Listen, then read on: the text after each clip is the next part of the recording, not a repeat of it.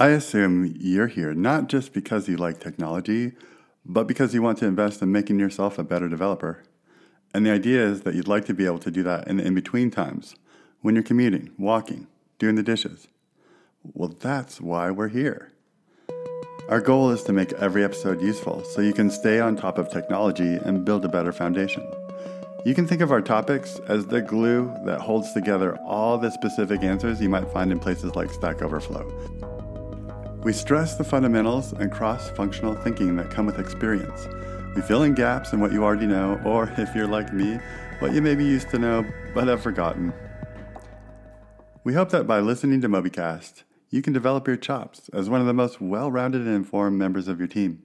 Since we've been at it for over a year, there are a lot of episodes, so I put together this quick guide to help you approach it. First, if you'd like something light and entertaining to get to know us, I think that everyone should start their journey by listening to Chris's personal story about leaving Microsoft to found Viathon.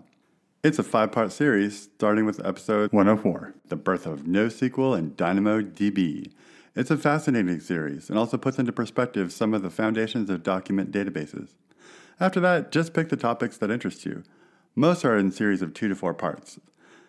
At a recent conference, I was approached by a MobyCast listener. He told me about listening to the show and how it helped him lead his team of software developers in the IT department of a hospital while moving to AWS.